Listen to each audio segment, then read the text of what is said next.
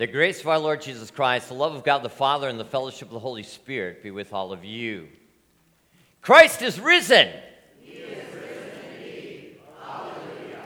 It's a great thing for us to be able to say again and again, not even just during this Christmas season, but we said it a lot on Christmas Day, right? Or Christmas. Did I say Christmas? Yeah. Oh, well. It's actually Easter. Shows you what happens when I don't read my notes and I go with my memory banks. They're going downhill fast. So let's start over again. Christ is risen. He is risen indeed. Hallelujah. And this is, of course, the Easter season. It is the time when we are celebrating that our Lord and Savior is alive. And one of the things that is so impressive for us is not only is he alive, he keeps his word. Think about that.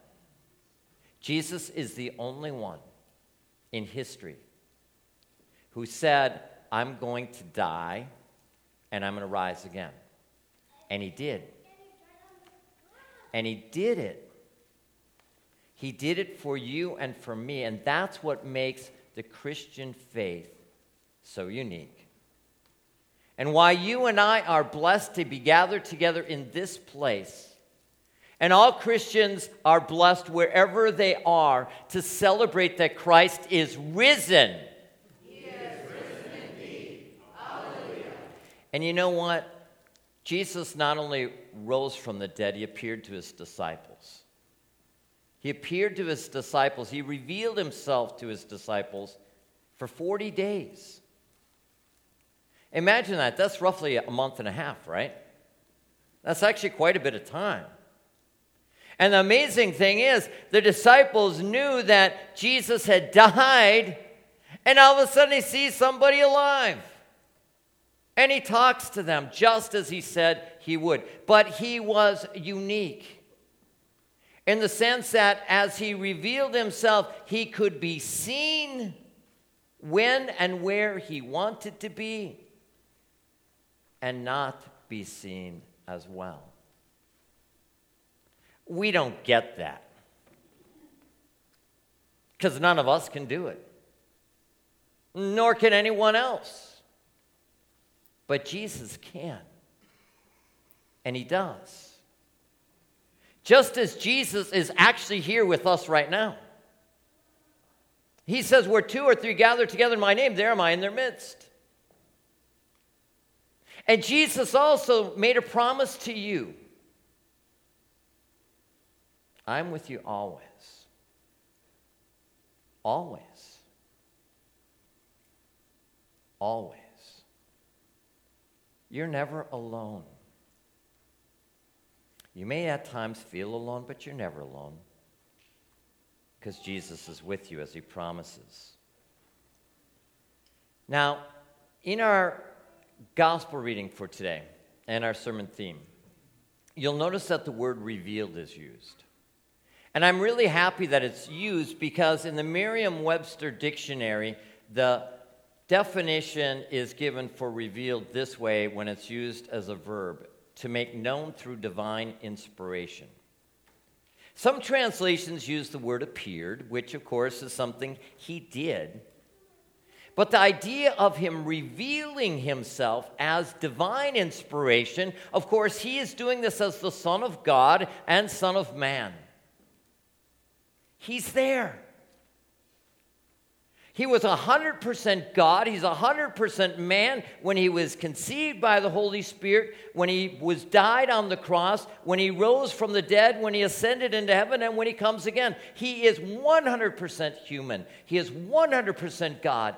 And that is how Jesus revealed himself to his disciples in ways that we cannot begin to understand. Jesus wanted his disciples to know something extraordinary happened. And you know, he's still doing extraordinary things today, isn't he? The only other place in the Bible where the Greek word that is translated as revealed is used is actually in John's gospel as well, but it's at the beginning of his gospel. And what's fascinating is it is used in this text. Different translation, however, the word manifested is used. This, the first of his signs, Jesus did at Cana in Galilee and revealed his glory. And his disciples believed in him. We like to use the word signs because signs say this points ahead, explains to us how Jesus fulfilled those prophecies of the Old Testament. What would the Messiah do? What would the Christ do? And Jesus is doing those things. So what difference does it make for you and me if Jesus revealed himself to his disciples back then? Well, simply put, it helps us to understand that Jesus still reveals himself when he wants, where he wants, and how he wants. He is the risen Redeemer. And because he is, he continues to reveal himself to us as the risen Redeemer. We're going to look a little bit more at that in a little bit of time. But first, I'd like to review with you some of the Old Testament prophecies that the Christ, the Messiah, would indeed be put to death and rise from the dead. In Psalm 16, verse 10, it says, "For you will not abandon my soul to Sheol, or let your Holy One see corruption." And in Isaiah 53, verse 10, you can read all of Isaiah 53, but in verse 10 it says, "Yet it was the will of the Lord, to crush him. He has put him in grief when his soul makes an offering for guilt. He shall see his offspring. He shall prolong his days, and the will of the Lord shall prosper in his hand." Jesus is alive. The Messiah is alive because that is the will of the Lord. And then you have in our Gospel of John, the last 3 Sundays we've been looking at what took place. You might remember on Easter Sunday in John chapter 20, we have found recorded how Jesus rose from the dead. The tomb is empty, the stone is rolled away, the angels are there, and they tell the women to go and tell his disciples to go ahead into Galilee. But also, right after that text, we find something important happening.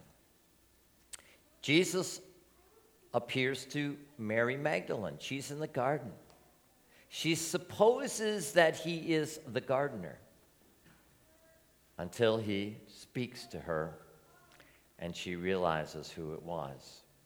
After that, we find recorded then these words, "And he began to teach them that the Son of Man must suffer many things and be rejected of the elders and of the chief priests and the scribes and be killed, and after 3 days rise again." Jesus prophesied at least 3 different times that he would indeed have to suffer and die and rise from the dead. And he did, just as he said he would. So then he appeared to the disciples. First to Mary Magdalene, to the women, to Mary Magdalene, and then he appeared to 10 of his disciples in an upper room. The doors are locked because they're afraid the Jews are going to come. And the Jews don't come, but Jesus comes in their midst. "Peace be with you." They're amazed. They can't believe it's really him. And then they tell Thomas about that. Last week we looked at Thomas and his response. He had a hard time believing that it was really Jesus, right? He said, "Unless I put my hand into his side, my fingers into his hands, I won't believe." 8 days later, we're told Jesus appears to Thomas and the rest of the disciples. How does Jesus reveal himself to people is still a great mystery to us. But we know he does, and he continues to do so as he desires to do that very thing. Jesus said to his disciples, "Now I want you to go to Galilee." So they're in Jerusalem, by the way. How far is it from Jerusalem to Galilee? Well, I Googled this yesterday, And so, if you will, you can take a look down at the bottom. You see Jerusalem. Oops, press the wrong button. I think that does a look at that. See Jerusalem right there? And there's Galilee up there. That's Capernaum. That's where Peter lived. So, if you will, taking that little route along there, it's 102 miles, 35 hours to walk. It's a long ways to walk, isn't it? We're not told how long it took them to get there. Jesus didn't say, I'm going to go and meet you there in 3 days. He just said, go to Galilee. Go to Galilee. How long were they supposed to wait? Have you ever had to wait for someone? For something? It's kind of hard, isn't it? I'm coming. You just got to wait. Has Jesus told you he's coming? Has he told you just got to wait?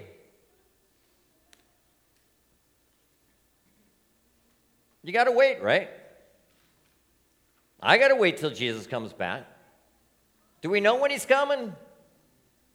No. Does he know when he's coming? So what are we supposed to do while we're waiting?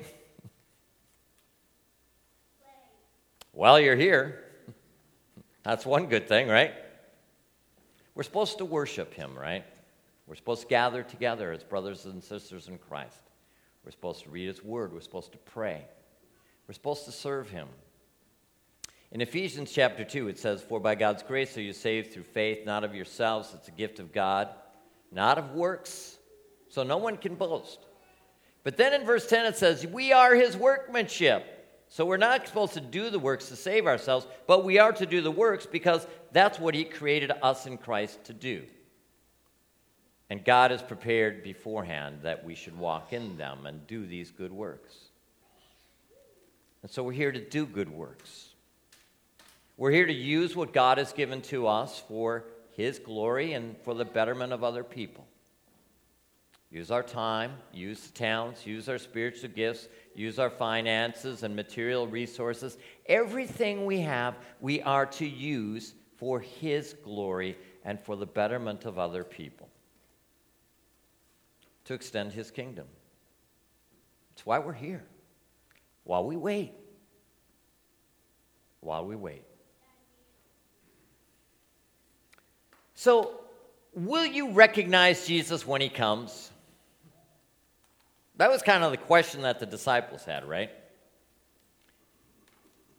There they are, up in Galilee. And they decide, well, it's not here yet. We might as well go out fishing. We know how to do that. We could use a little bit of more money. We could use some food to eat, right? Let's go fishing. So the other guys go, yeah, let's go on in the boat. So they go out and they go fishing. They're out there and coming back in the morning. And there's this guy on the side of the lake, shore, and he yells out to them, hey, children. Don't you like that? Children. The Greek word is paideia. It means children, like little people. Hey, you guys catch anything? He knew, and when he asked the question, it was expecting the answer, no, we haven't caught anything. And so then Jesus says to them, hey guys, throw your net on the other side. Do you think that ever happened before? It did. In Luke chapter 5, Jesus is there on the shore of the Sea of Galilee, and the disciples are getting ready to go fishing. And actually, they've been fishing just like they hadn't caught anything. And Jesus tells them, hey, go on back out there and throw your net on the other side. And Peter says, at your word, I will let down the net. And he does. And guess what? There's lots of fish. Lots of fish. And after that, Jesus tells them, now come and follow me, and I will make you fishers of men. So they had that experience at the beginning of the ministry 3 years before. And now suddenly, what happens again? There they are, fishing. Jesus appears on the side of the seashore, right? And he says to them, go on back out, guys. Throw out your nets on the other side. And they do. And they catch 153 fish. When you go fishing, wouldn't it be great if Jesus was there telling you where to put your net or where to put your line? Jesus is an amazing God who loves you and me and gives to us what we need when we need it, according to his will. Now, as you ponder when and how you will recognize our risen Redeemer, I'd like to remind you that Jesus doesn't always do things in ways we think he will or he should. In fact, God's ways are oftentimes difficult for us to comprehend. We heard about the Apostle Paul, who once was Saul, in our first reading today. You can only imagine what he went through those 3 days when Jesus suddenly appears to him with the blinding light and he can't see anything for 3 days. He has to really try to reorient his whole way of life and faith. This is Jesus who did this to me? Yeah. And later on in Romans chapter 11, Paul writes this. Oh, the depth of the riches and the wisdom and knowledge of God, how unsearchable are his judgments and how inscrutable his ways. For who has known the mind of the Lord, or who has been his counselor? We can't get it all. We don't understand it all. We try, but we are limited in our understanding. And probably one of the most challenging things for us to even begin to comprehend is how Jesus would and did and die on that cross for our sins, and how he could love us so much that he did. The Apostle Paul says that's a stumbling block for the Jews and folly to the Gentiles. So I think it's fair to say that you and I oftentimes in our lives, if we are reading the Bible or looking around at things going on, and we want to know more answers, and those answers don't seem to be readily available in the Bible. And we certainly wish that Jesus were here to tell us more, to answer those questions. And we're not alone in terms of feeling this way. This is something that God's people have done throughout history. What Martin Luther said is we need to think of those questions we have as things that are hidden. Hidden by God because Jesus doesn't choose to reveal those answers to us right now. In fact, Martin Luther has written, what is above us is none of our business. We may not like that answer. But in truth, God tells you what you need to know. These things are written, that you may believe that Jesus is the Christ, the Son of God, and that by believing you may have life in his name. That's right at John 20:31. What Jesus knows is best for us, and he tells us what we need to know. But this text from the Apostle Paul is also helpful from 1 Corinthians. No eye has seen, no ear has heard, no mind has imagined what God has prepared for those who love him. That's his promise. And he is going to reveal himself when he wants and how he wants. And one of the ways that he still reveals himself to us is something that is right before us. One of those ways is the Bible. That word reveals to us who Jesus is and what he has done for us, and it tells us about us and tells us about all humankind. Another way Jesus reveals himself to us is when he takes something so simple as water and unites that word. He reveals himself as the Son of God, who loves us, who claims us to be his own, and forgives us our sins. He reveals himself in simple means, in bread, simple bread, flour and water. He reveals himself in simple ways, in wine. Simple ways that he gives to us. As he reveals himself to us, adding his body and his blood to the bread and the wine. Why? That we might, in an intimate, tangible way, taste his body and his blood, the human body, the human blood that was shed for us on the cross at Calvary, to pay for our sins, so that we are forgiven. He reveals himself to us in these ways. We don't always get it. There's still mysteries. But this is his promise. And it's important that you and I believe in this risen Redeemer who reveals himself to us in these ways, because we have three enemies that are trying to obscure what he has revealed to us. The devil and the world and our sinful flesh do not want us to believe he reveals himself to us in these ways or gives to us these promises and these blessings. And so, sisters and brothers in Christ, as we wait for our Lord to call us home, he reveals himself,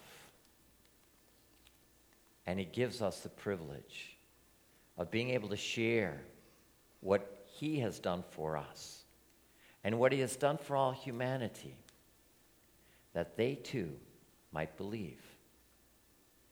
May God, by his grace, give us strength and encouragement as we wait. Amen.